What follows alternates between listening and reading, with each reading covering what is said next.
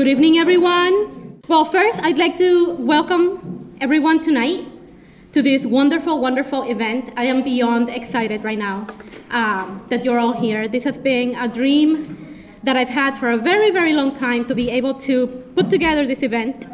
And I'm extremely humbled, extremely grateful for my partners who at the last minute, I called and said, would you support me in putting this event together?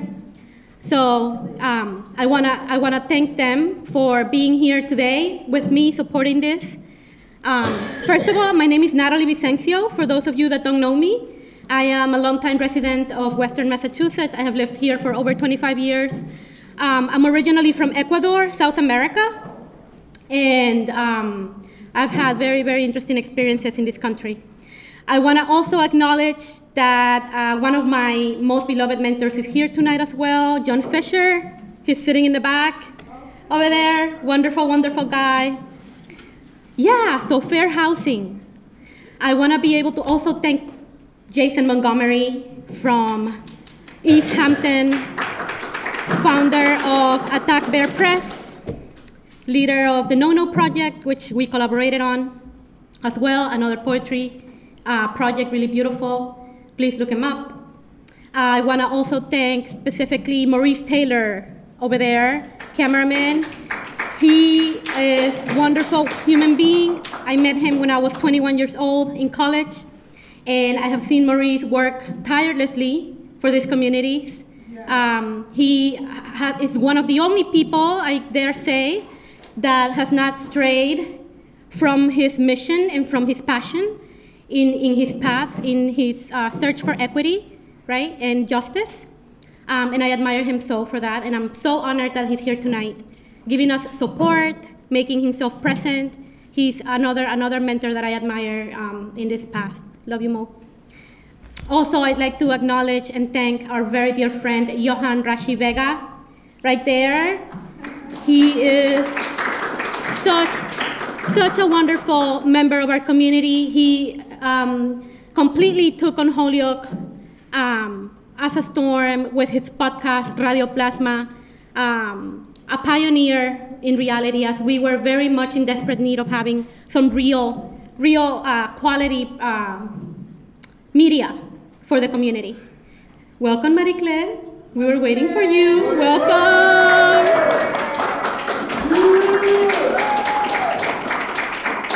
And oh my God, this is like totally turning out to be like Heroes Night. What?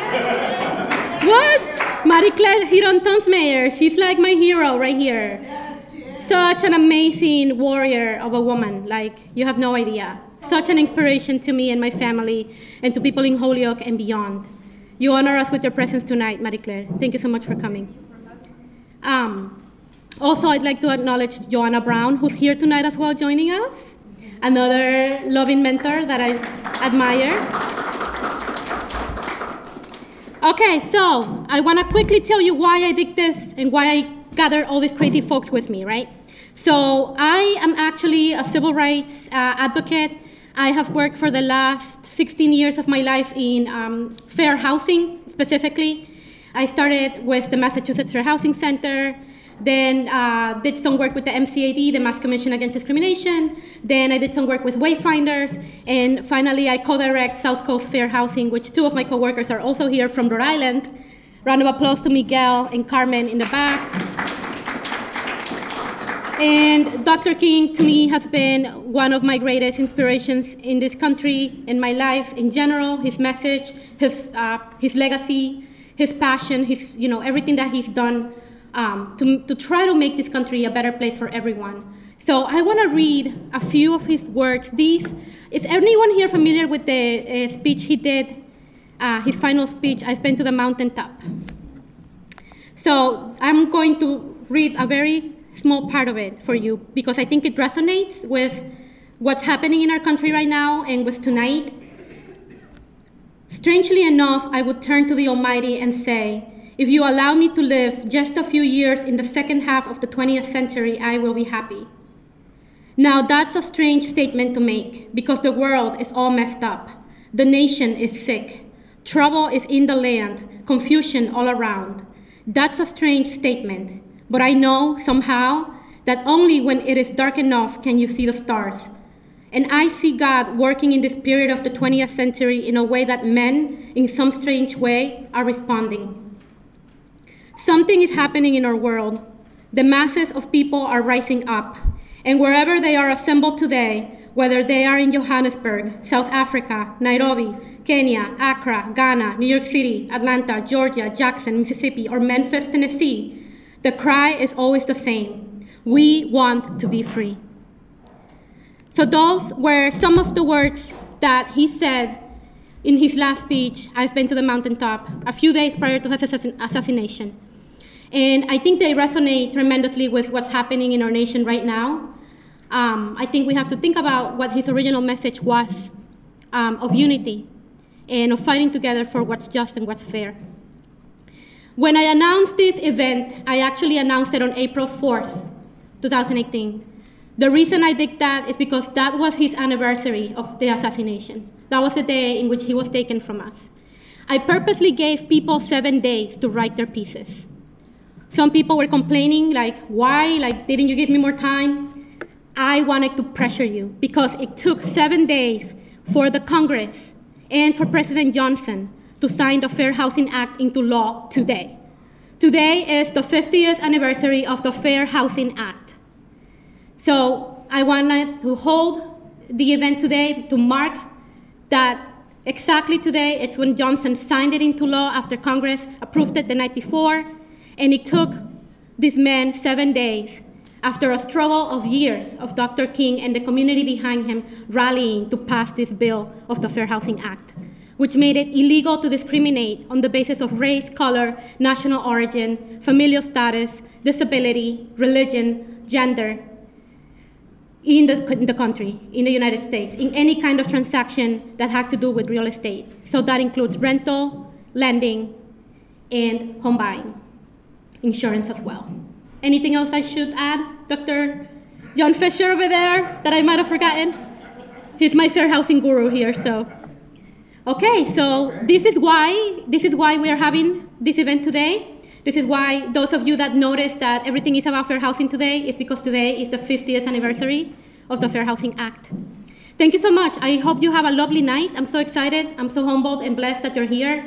I want to do a huge shout out to Fernandez Restaurant because they so graciously donated the food tonight for us to have. And the library, the South Hadley Public Library, for donating the space as well for us to be here and gather. Thank you. So we're going to go ahead and get started with the presentation. All right. Hello, everyone. How are you today? Everyone is great. Let me to start with my poem. It's in Spanish. Hopefully you enjoy.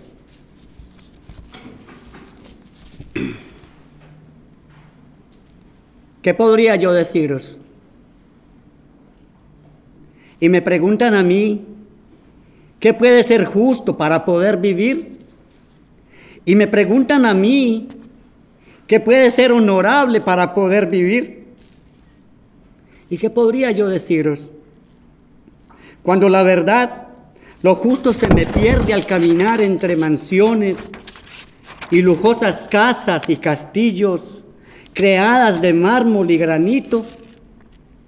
¿Qué podría yo deciros si al terminar de caminar las imponentes avenidas cruzo el puente que divide la ciudad galante y glamurosa con la otra parte que yo mismo llamo la ciudad suicida? Allí donde se acaban las mansiones, donde no existen casas ni castillos, es simplemente otra forma extraña de la vida. Tugurios levantados contra el viento con palos y cartón. Techos de esperanza recubiertos con latas recicladas y grandes orificios por donde entra el sol. ¿Y qué podría yo deciros cuando la diferencia es tan grande al momento de buscar las igualdades? Si mi color es un impedimento y el acento es otro más, al intentar vivir con un poco más de dignidad? ¿Qué podría yo deciros cuando las puertas se cierran y al momento de tocarlas son las caras duras las que veo y me entristecen más el alma? Y me preguntan a mí, ¿qué es vivir justa y dignamente cuando por mis diferencias estas son un motivo por el que se me niega a alcanzar mis metas y también mis ideales? ¿Qué podría yo deciros, amados míos, cuando ese puente cada día se hace más largo y ancho y tedioso al momento de buscar vivienda? Y nos toca acomodarnos en ese rincón donde solo cabe la tristeza. ¿Qué podría yo deciros si cuando estoy de regreso al punto crucial de los encuentros me doy perfecta cuenta de que nada es justo para poder vivir? Que existe un inmenso puente que divide nuestras posibilidades y que la mejor manera de alcanzar un mundo más justo y digno para todos es luchando por una igualdad de oportunidades y derechos. ¿Qué podría yo deciros cuando ese puente se hace tan fuerte que lo único que derribarlo puede es juntarnos todos en una masa ardiente y crear, como lo soñamos muchos, un mundo más justo y digno para todos?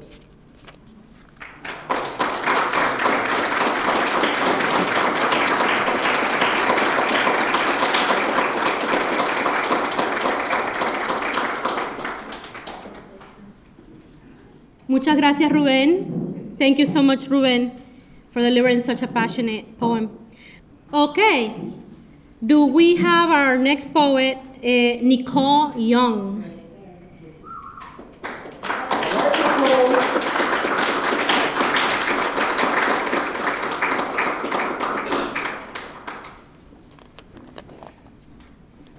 A little tall.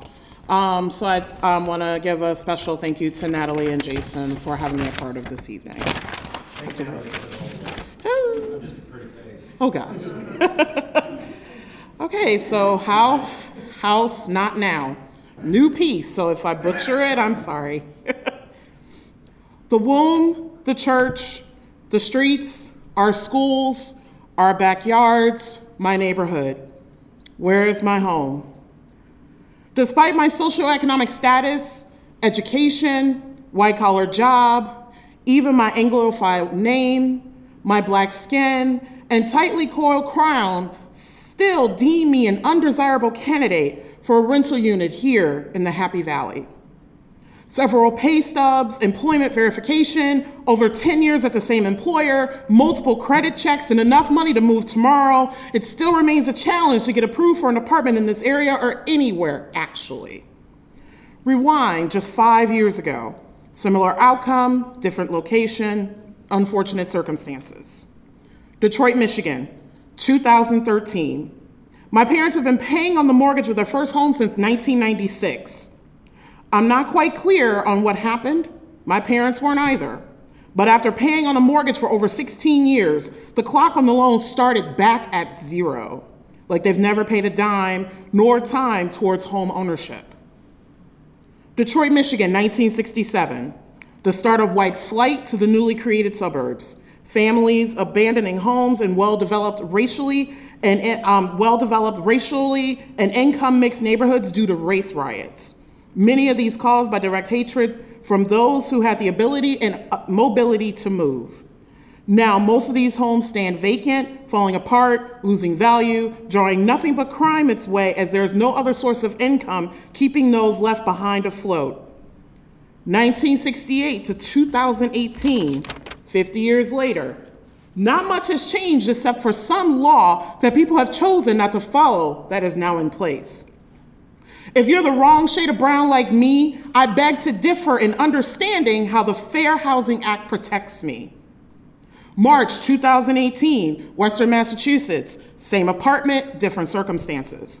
A recently arrived family with zero rental history or employment history in this country got approved for the very same unit I applied for and was denied. Why though?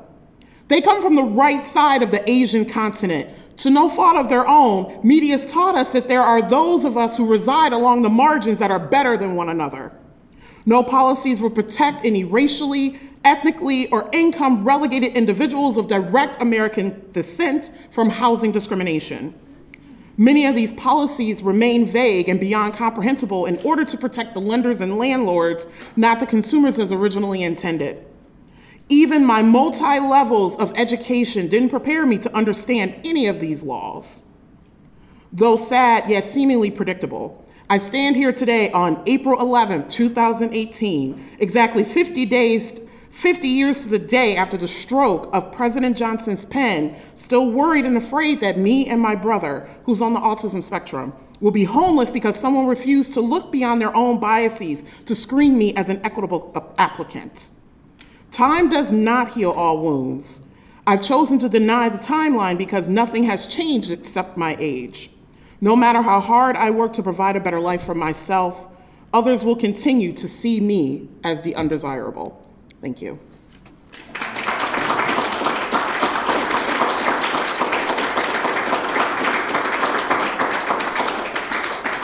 Thank you, Nicole. Thank you, Nicole. Wow, what a piece. Thank you. So much passion there. Okay, the next poet we are going to be inviting up to the podium. Her name is Jamila Ali Alexander. Welcome her.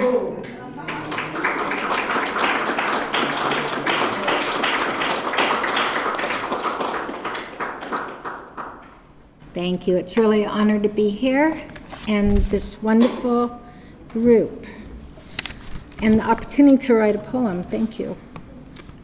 It's called The Painful History Lesson. Sadly, I was a typical ignorant white person. I thought most things were fair, that people get ahead if they work hard enough. So folks that don't get ahead maybe are just less motivated. I thought the history of slavery was past, and it couldn't last, as the Constitution says all men are created equal. I thought eventually this guarantee will set all of us free. But how wrong I was. As now we know, the Constitution is fake news, except the Second Amendment and guns they need for their evil deeds. To them, equal means nothing, and survival of the fittest, their motto, is no joke. As this melting pot of a country is going to turn from angel food cake into chocolate, their greatest fear of a black planet. No matter what they do, whites will soon be a minority in the U.S. Still, it was convenient for me to believe that everyone has a fair chance, and though I knew it doesn't always happen, I thought it wouldn't happen government-sponsored, as they have the Constitution to uphold. I never knew how bad that lie actually was until recently. Thanks to God, reading enlightened me. You see, I knew my father benefited from the GI Bill of 1944. I knew he was able to get his degrees for free. I knew he got a nice house in suburbia with a guaranteed mortgage that gave him, and millions like him, a huge leg up. And it turned out that leg up was like a dog urinating on others, marking territory like a bully. As I had no idea that Jim Crow laws kept the 1 million African Americans who served in World War II from fulfilling that same promise of you served your country, now it will serve you. No. What it really meant was you served your country, now we will lynch you if you even think of moving into white neighborhoods, where the good schools are, and the white picket fence, because your black picket fence isn't welcome here. Of the first 69,000 GI Bill mortgages granted, only 100 went to people of color. This is true fake news. White people are smarter? No. The free education my dad received had no requirement of equal access. Only the few historically black colleges allowed admission. Thus, over 80,000 black veterans who applied for college were turned away.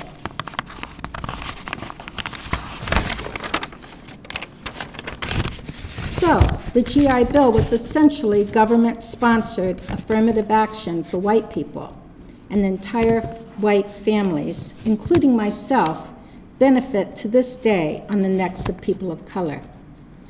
Where would we be now if those benefits had been equally applied?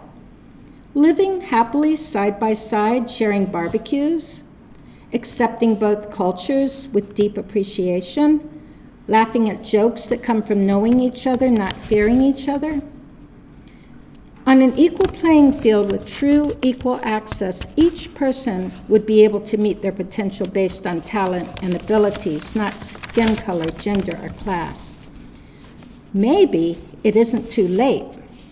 Reparations could be a new GI Bill for those returning from the race wars, the drug wars, the prison camps known as Department of Corrections. African Americans must have affirmative actions like free mortgages and education so that benefits are spread like icing on the cake, the marble cake, which we all want to have and eat also together in peace, setting for the whole world a worthy example of fairness and justice, not just us, so that the end of internal and external, macro and micro, exploitation and imperialism may result. And wouldn't that make our America truly great? Thank you.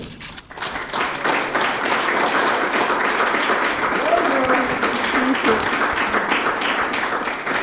I just want to share that the two books that really helped me, one was called Waking Up White and Finding Myself in the Story of Race by Debbie Irving, I highly recommend, and also Deep Denial by David Billings. Both of them talk about the fair housing and what happened in the past that set all this going. Thank you. Thank you.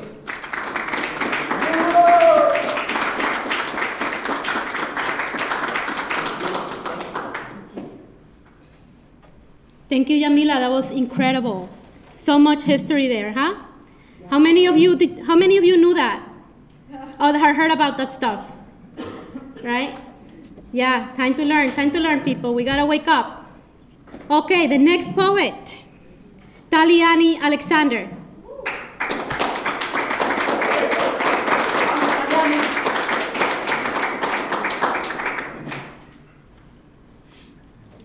I'd like to take this time to thank everyone here tonight, all the poets, congratulations. I can't wait to finish listening to the rest of you tonight. And I congratulate those that already participated. I am already enjoying your poems. Thank you so much for sharing that. Thank you, Natalie, everyone. Oh God, it's so cold. My jacket is ripped, torn from its decay. At least it keeps me warm. It makes me feel okay. Day after day, I search in a newspaper that is left on a park bench, thirsty to find what I can quench, looking for a place to call it my home, where I could go. Where can I go? I'm all alone. I work at a job that doesn't pay much. I go to school without packing a lunch. If only I had a home that would be so cool. It would be full of clean linens and curtains made of wool. I applied and I didn't know why. I was feeling afraid. I thought I would die. I finally found a man who said, I have a home for sale and an apartment for rent. I was so happy as ever can be. He said, fill out this application and let me see. I waited and waited, no sign in sight. I called him to see what he would decide. He never called back. And I wondered why. So I walked 10 miles till I arrived. And there he was, showing the place to someone else from a clear race. He looked at me and turned his face as if I to him was a disgrace. Turned down by the owner who went inside. He gave the apartment to the guy outside. He was white. I was not. Seems he had a better paying job. I did not. He had all his limbs. I only had 2. Right away, I knew I was through. When he came outside, he said with a frown how he was so smart and I was a clown. Too bad you didn't qualify due to your race. Why don't you go back to your broken old ghetto place? Hey, mister, wait a minute. Hey, mister, that's okay. Enjoy your new home. I'm happy for you, but you still need to grow. It's a shame you continue to think this way. Did you forget your mind is where your heart is today? But I will never give up on people like you. One day we will sit together eating porridge or stew. Though I believe I am not a mistake, because home is where my heart is every day. Thank you.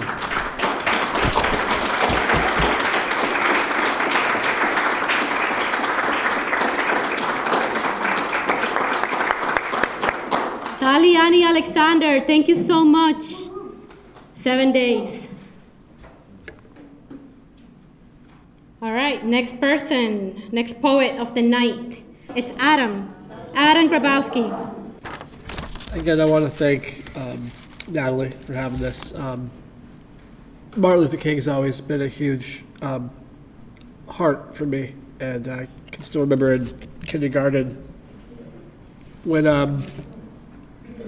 I was a substitute teacher basically said to us right before Martin Luther King Day, this was a guy who didn't fight with his arms or his legs. He was a great fighter for the country. He just fought with the truth, and that stuck with me for some reason.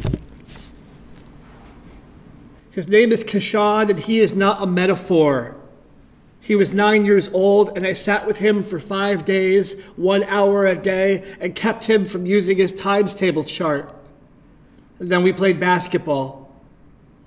And he is not Birmingham, Alabama. He is not temporary housing. He is not his impossible teeth. And he is not the rule I broke by taking his picture. We just worked on 5th grade math and played basketball, and then the interstate home. After just 5 days, he said, "I love you." The only other person I know who does that is me.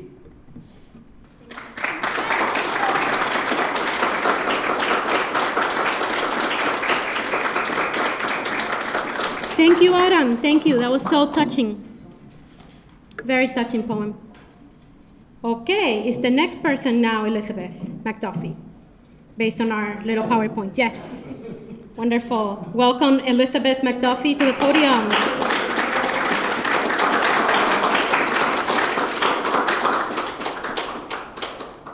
There's a little typo there. It's how to avoid renting to single mothers with small children. So just if you were confused, by being a single mom, you get to fall into a group that's often discriminated against too.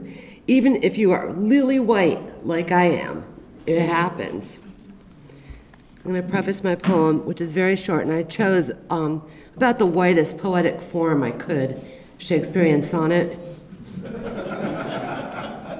So, briefly, this is a quote from our Massachusetts rental laws.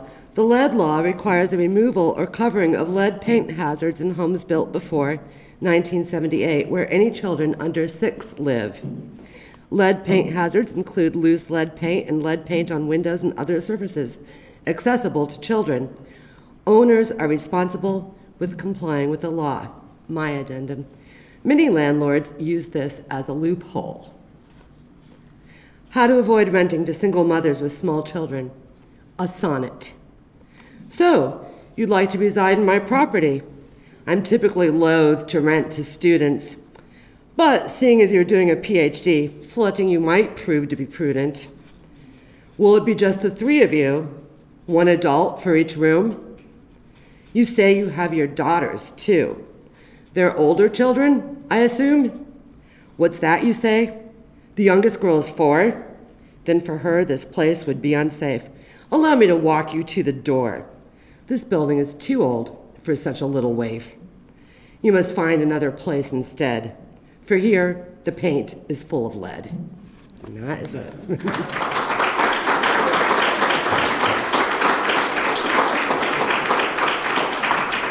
Thank you, Elizabeth. Your poem resonated so much with me because I'm a mother. And I was actually discriminated against in Holyoke when my son was 6 months old because of lead paint. They like to break it up. Yes. Yes. Okay, who's our next poet? Michael Medeiros. Welcome to the podium, please.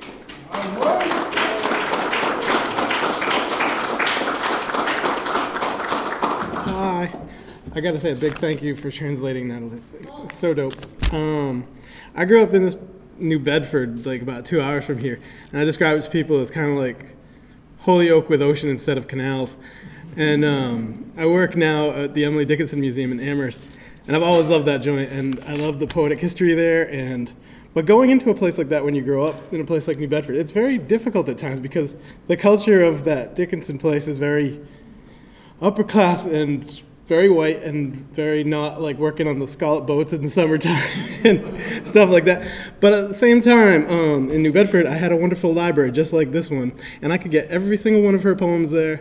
And you know, it's sad that 50 years after that legislation passed, that cities and towns aren't as egalitarian as a library. But we gotta keep doing what we do. Here's a poem. I ring the bell, the closed door. Sunshine on the door. Outside the door, summer is growing hotter. This is the longest of days all the year through. Hold on. The door will open. The door is destined to open. We are all to be inside. This sunshine is interminable. This sunshine sheds such light on the door, I can see the dust. I can see the keyhole black amidst the brass. The knob will turn. The door will open. We will all walk in the summer. The summer is long, and we will all be inside before long.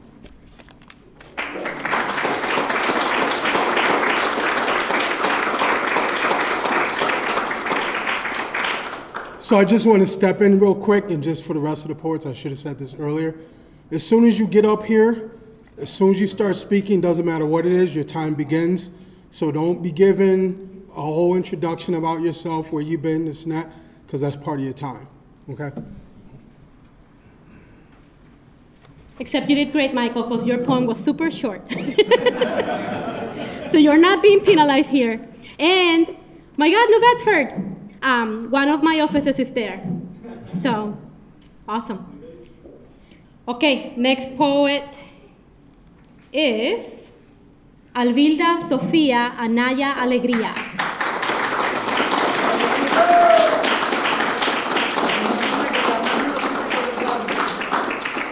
I love saying her name, so I always take my time pronouncing every single syllable.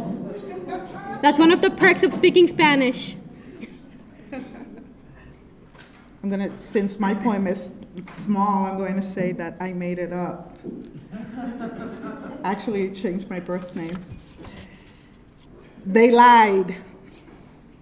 Those people live like savages, don't you know? They have no morals.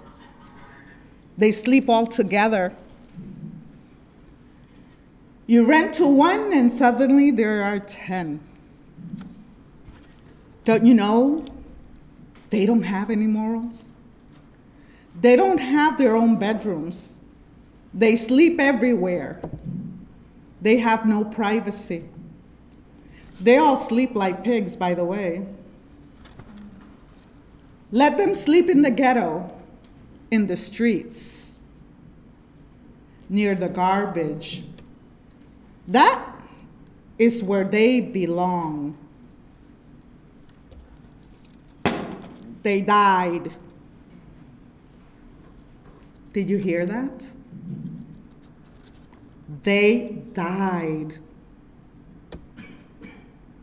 There is no place to sleep because of the lie.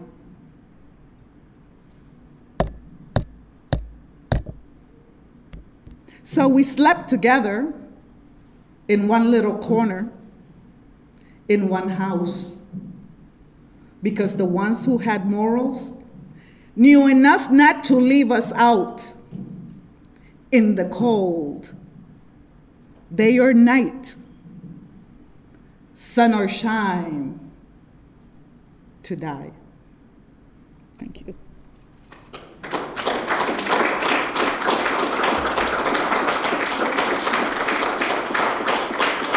Thank you, Albelda.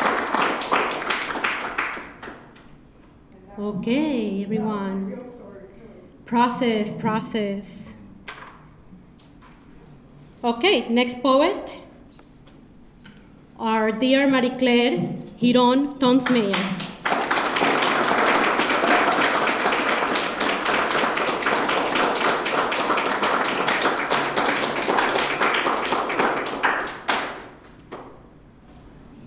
Good night, everyone. Thank you for having me tonight. Like everyone else, we were rushing around to get something together for tonight. I'm happy to be here. Social determinants. Why should I care about that specific term when all I'm trying to say and do is to feed my brood? What am I trying to do is to find a safe roof? I grew up in this place where all I now see is disgrace. I see no other way. I need to open doors and windows for my crew, but where do I find those in this confusing and hopeless place? In a trace. All they talk about are big terms, and my gut is just grumbling like a storm. The storm that is about to come when I tell my landlord that I need few more days. It has been a long road for my whole family, generation after generation. Is there another option for this, my whole race? Is this what we all deserve for having this beautiful skin complexion? Is it because we have let the sun kiss us with affection? No way. No way. I will not let this happen again. Not on my watch. Not with this infinite love for my generation. They knew. They know. I have them. I know. We deserve better and beyond. Yes, we do. We have a better chance. I know. I will help open wide windows and doors for all our generations. No more hiding. No more embarrassing moments. No more grumbling and numbing. We can all join forces against those shouting voices. Thank you.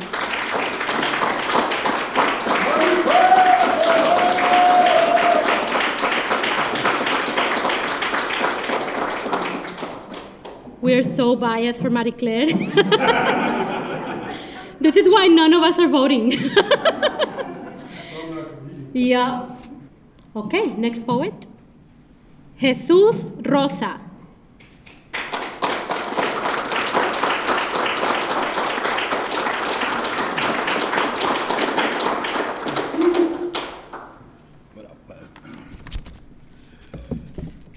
This poem's entitled Hands of Time. I cannot understand how I'm standing here in the hands of time, where I watch another African American fall victim to the hands of a man in blue with the gun and bullets of oppression. This has got to stop. Another mother can't bury her offspring because of social injustice.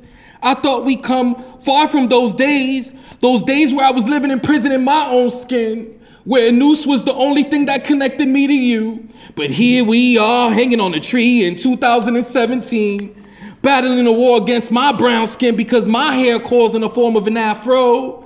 You've taken us back with no bus. There's no giving my seat up because you don't have space. My rights have been stripped away, ripped away, and I was sold for trade.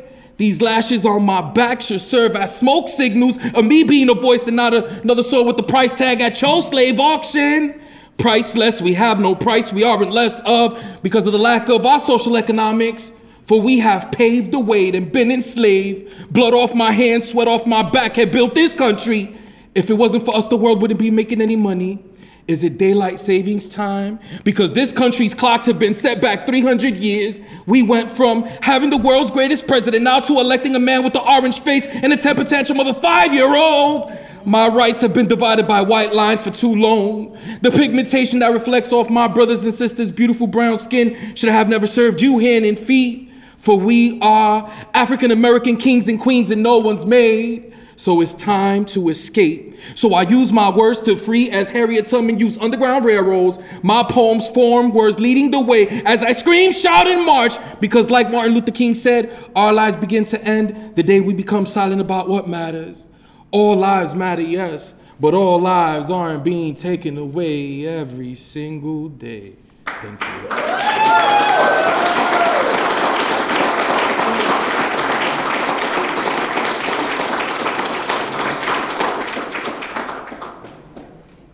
Wow, gave me chills, huh? Yes, I thought personally that poem was like a magnification of everything besides housing discrimination, and housing discrimination is a part of what you're talking about, but yes. Okay, and I think with that, we conclude.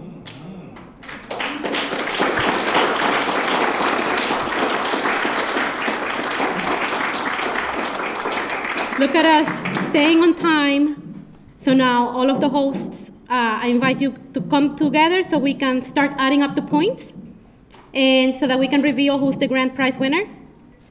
So this necklace right here is from Tanzania, and it's gonna go to the first prize winner. It was made through, it's called Ansarian Peace Village, where they sell these for people that are making it, and they sent me a box like years ago. So what I do is I give a necklace or a bracelet to each winner, and just to make the connection, what we're going through here, because I just started giving these out this year, and I've had them for like 10 years, and I think it actually like connects us to there and here. So yeah, the winner will get one of these.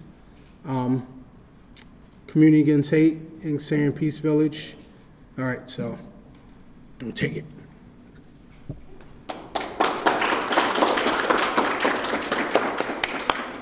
Hi, I'm Jason. I just want to, again, a big round of applause for Natalie. I mean,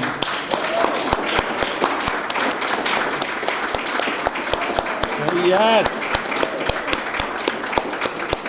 Natalie and I and Mary Claire actually all met while working for a housing organization that I got fired from.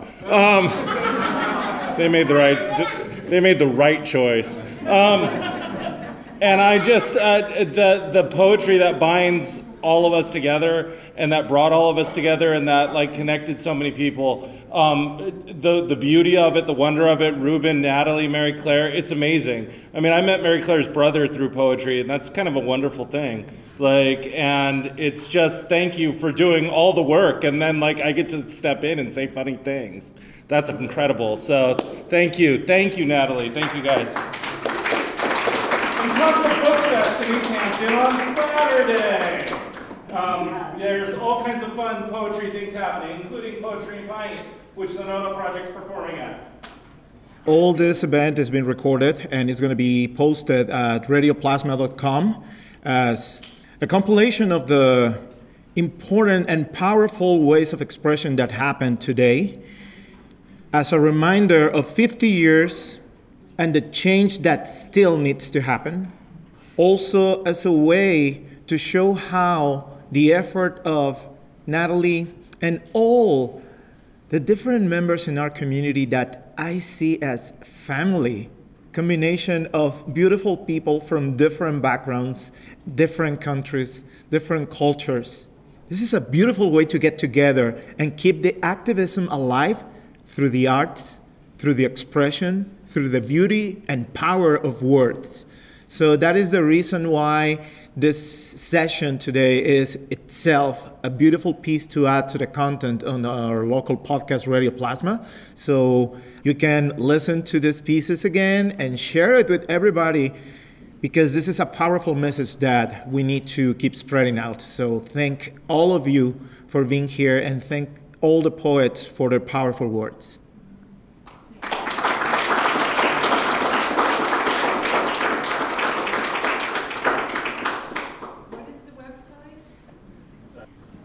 I wasn't going to, obviously I wasn't here, I don't have a poem, I was going to sit back and listen, but I just wanted to real quickly say, I may be one of the few people here who remembers when Martin Luther King was killed, who remembers, there's a few of us around, right?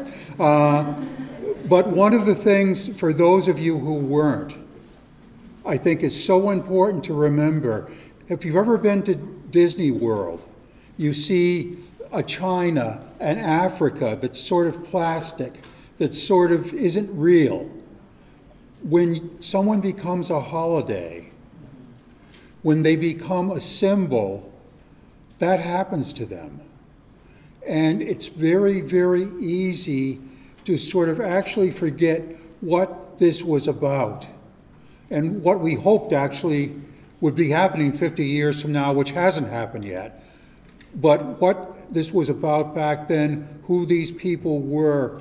And I think something like this is very important because in some ways it keeps people like Martin Luther King, Malcolm, the whole series, all the kids that were killed on the street 50 years ago, not just the kids who were killed on the street this year. It's easy to sometimes forget what it was about. And I think something like this is very important, and thank you, all of you, for what you're doing.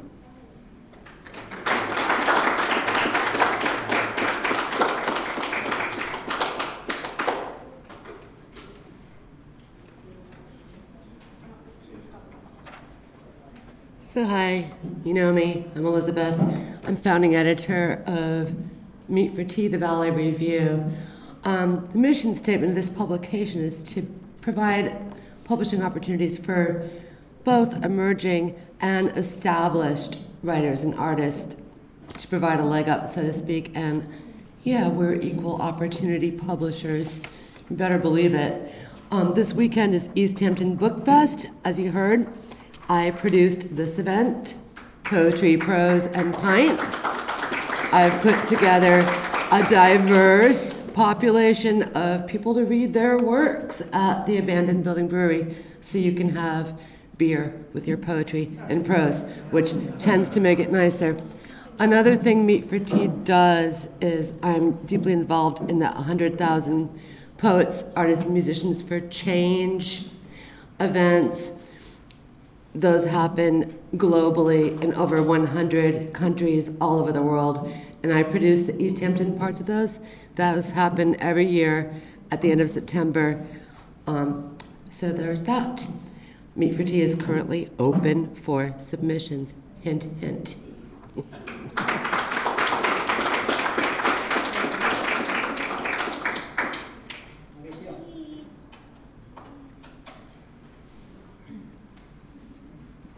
So without further ado, I want to thank everyone for your announcements and any information out there.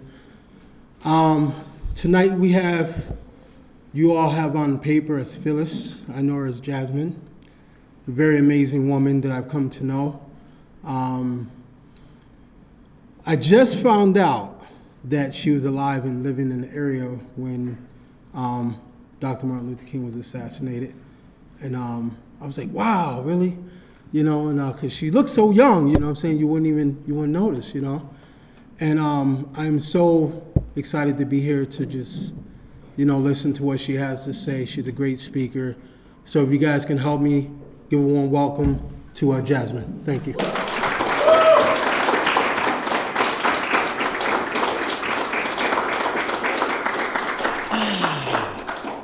Good evening, everyone.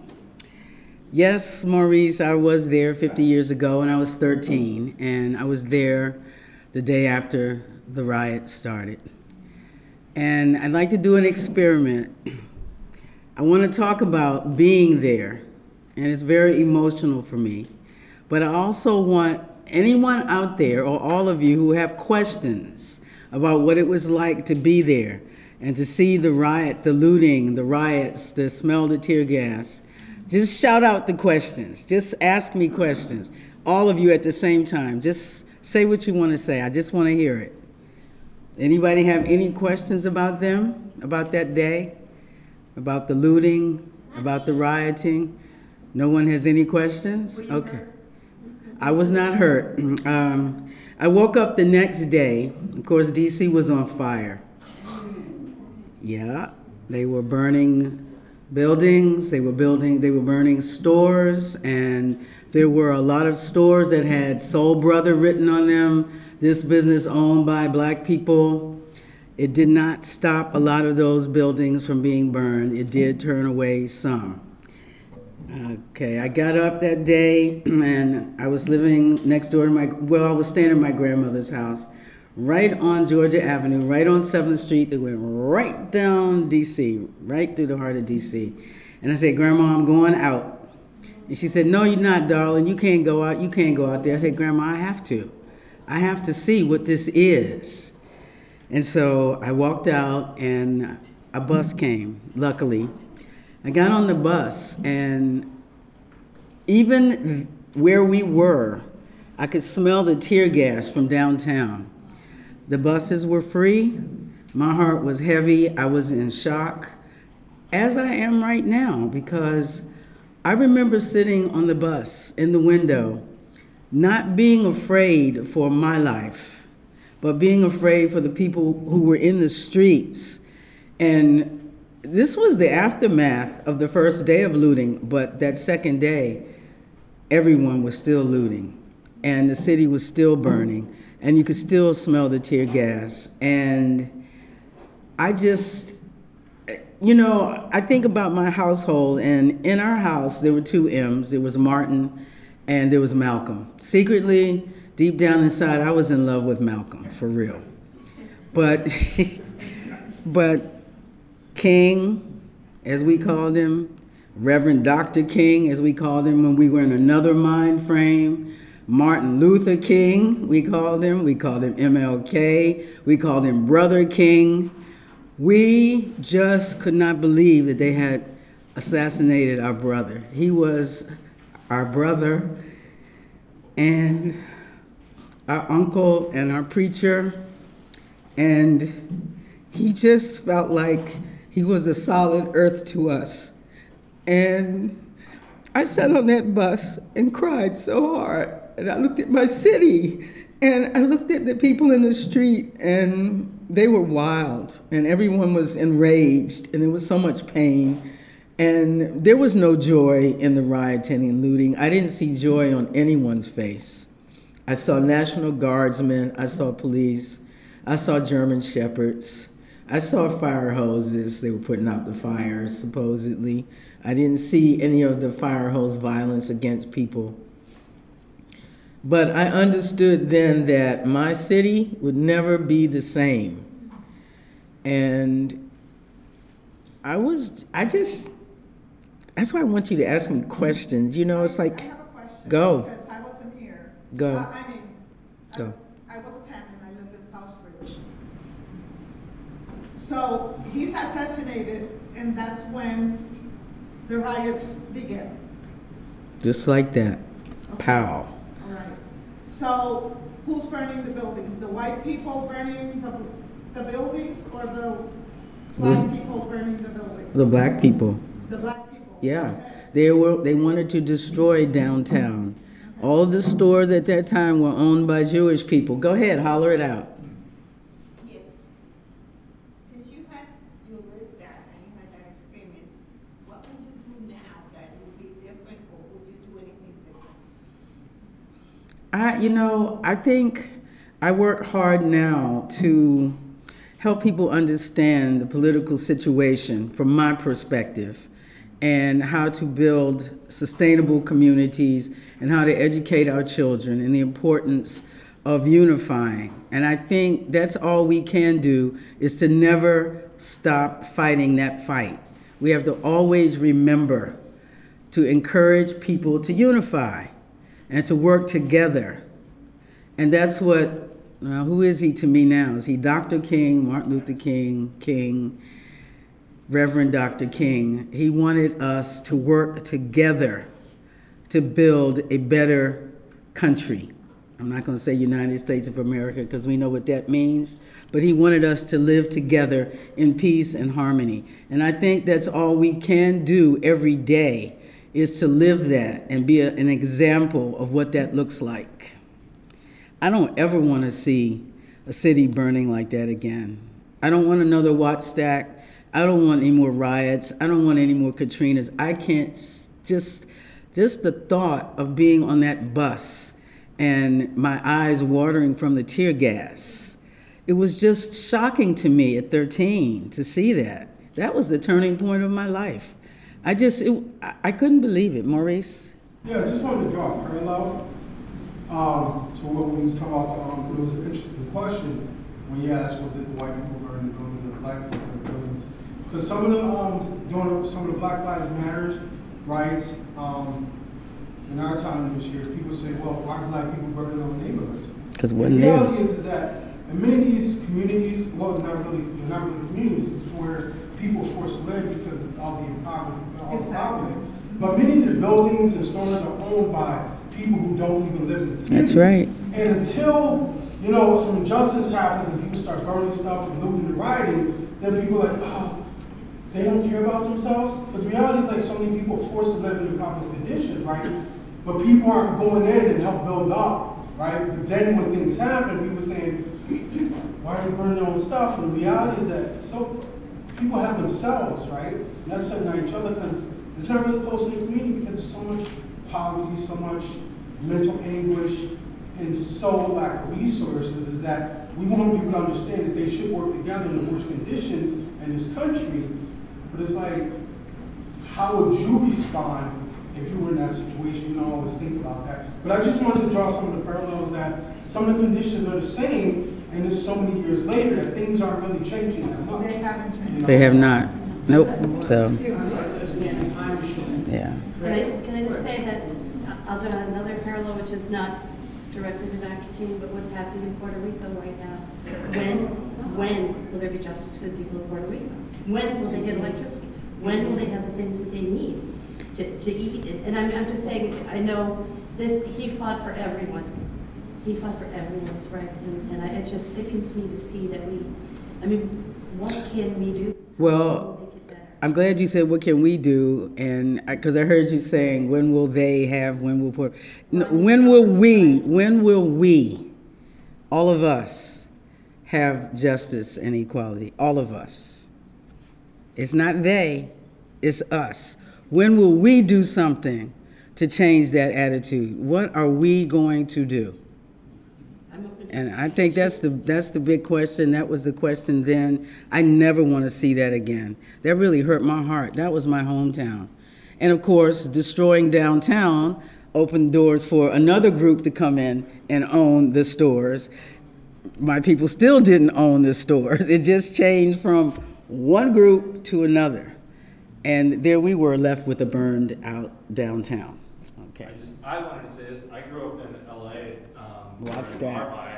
Our riots. Yeah. And hearing your story, and then one of my earliest memories is sitting on the roof of our garage, watching LA burn. The city burn. Yep. Watching, and that idea that there's no joy in it. Nope. And And I remember like the news showing people and seeing like what the outside world thought, like how it was presented, that there was joy in this, that it was like, and it was like, no, this was like a boil erupting. It was just, no one was happy about it. Nope. Like, Pure anguish. Yes.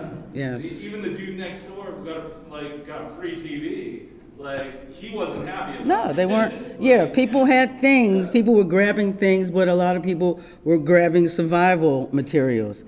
Basic staples, diapers, formula. Yeah, there were your people who wanted TVs, but like you said, there was no happy. I didn't see anyone happy about it. It was smash and grab and hurry up and get the hell home before you're killed. That's what it was. The thing about like the writing on the store, like black-owned business, like that was all over the town for months following. You would drive down and you'd see the burned out like building with writing on it. That's right. Like, brown-owned building, Chicano-owned building, and like it'd be burned to the ground. And then mob mentality. And some people say those riots were started by agent provocateurs, and that could very well be true. But once you get the crowd going, you have that mob mentality, it won't stop. So, I'm here. Thank you. Any other questions for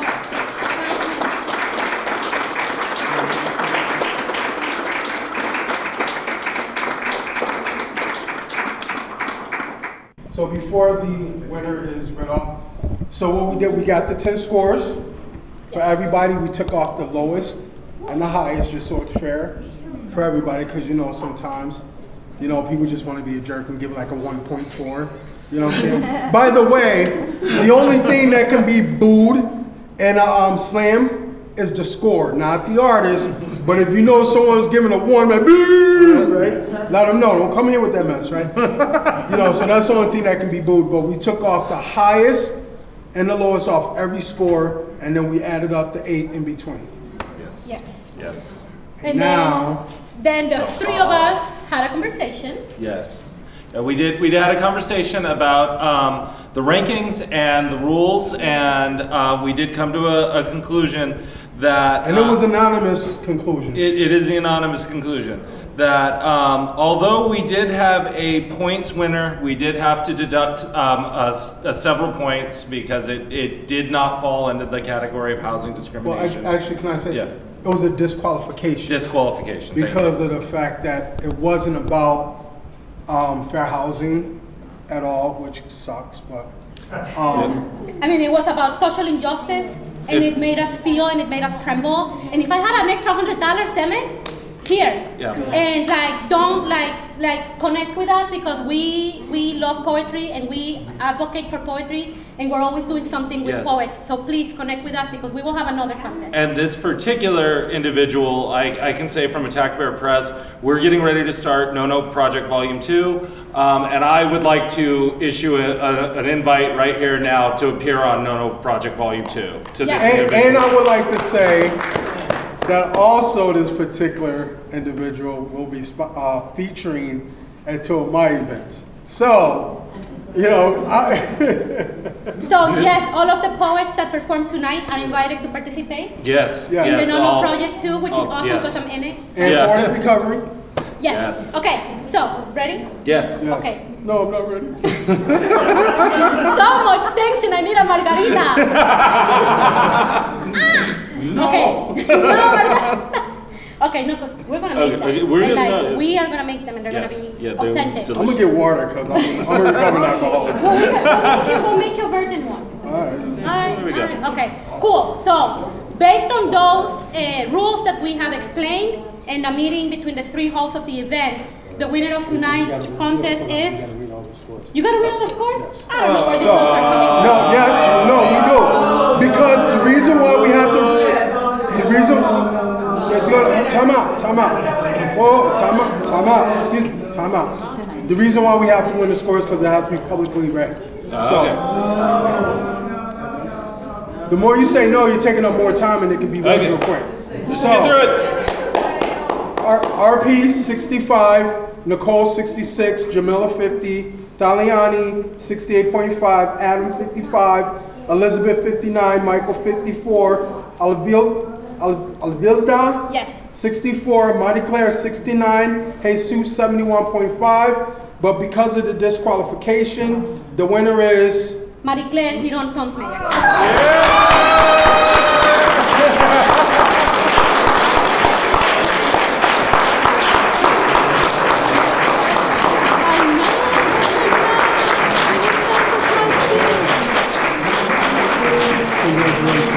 They're surprised because I didn't vote for her. Yeah, I didn't vote for her either. I disclosed my Thank you. Well, this is a big surprise for me. But I do have passion for fair housing. Since I heard more, I didn't grow up in this country. I learned about the history through different classes at UMass, which made me really aware of what happened during that time in history in this country. And you see a lot of these around the world as well. I used to work for Heifer International, and it's not quite as marked here in other countries in Latin America and Asia as well, but there's always discrimination against different features. But we have the power. That's the thing. That's the key. Working together, we all have the power to change things. And there's something that I used to say to people that used to visit one of the learning centers at Heifer International, is that as American, as US citizens, we are the example for the rest of the world. The rest of the world is closely watching us. What do we do? How we do things? But we do have power to change things for the next generations. And here they are. They are here. We love them. We want the best for them and for us. So thank you very much for having me tonight.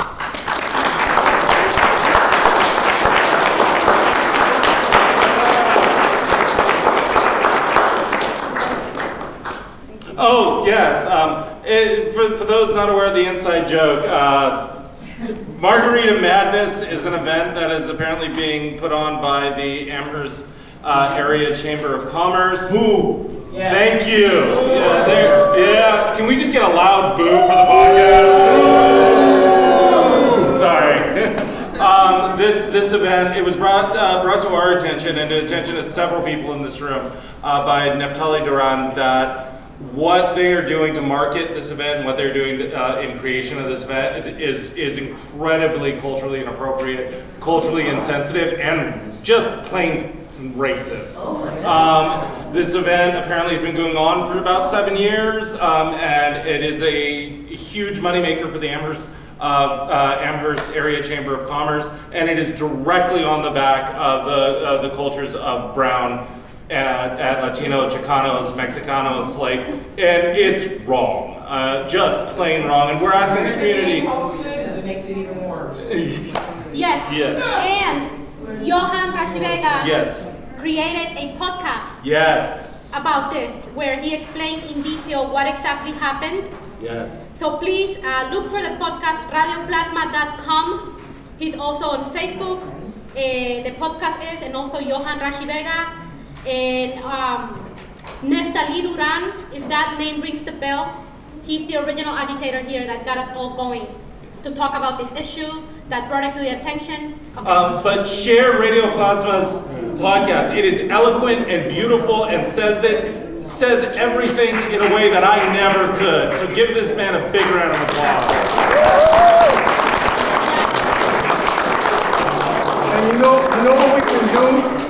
If all of y'all are on Facebook and you guys are following the post for this event, we can put up a link tonight at the end, so that you guys can have access to it. So. Yes. And one final announcement. If you were inspired tonight, if you learned something new tonight that you didn't know, that you were not aware of about fair housing, I invite you to join me in the end to put an end to fight housing discrimination. Join me by becoming a tester. If you're interested in learning more about our testing program that is run throughout different fair housing agencies in the state, I'm your girl. I work with all of them. I can connect you. So if you are in Western Massachusetts, I work there. If you are in Central, también I know people there. And if you are out in New Bedford area, I run a place there. So if you want to learn more about testing, which is undercover experience of housing, so that we can then gather data as to how people are being treated when they go look at apartments and when they try to buy a house. Please hit me up. I'm everywhere, email, Facebook, on the event, send me a private message, talk to me before we leave. And thank you again to Fernandez Restaurant, who provided such amazing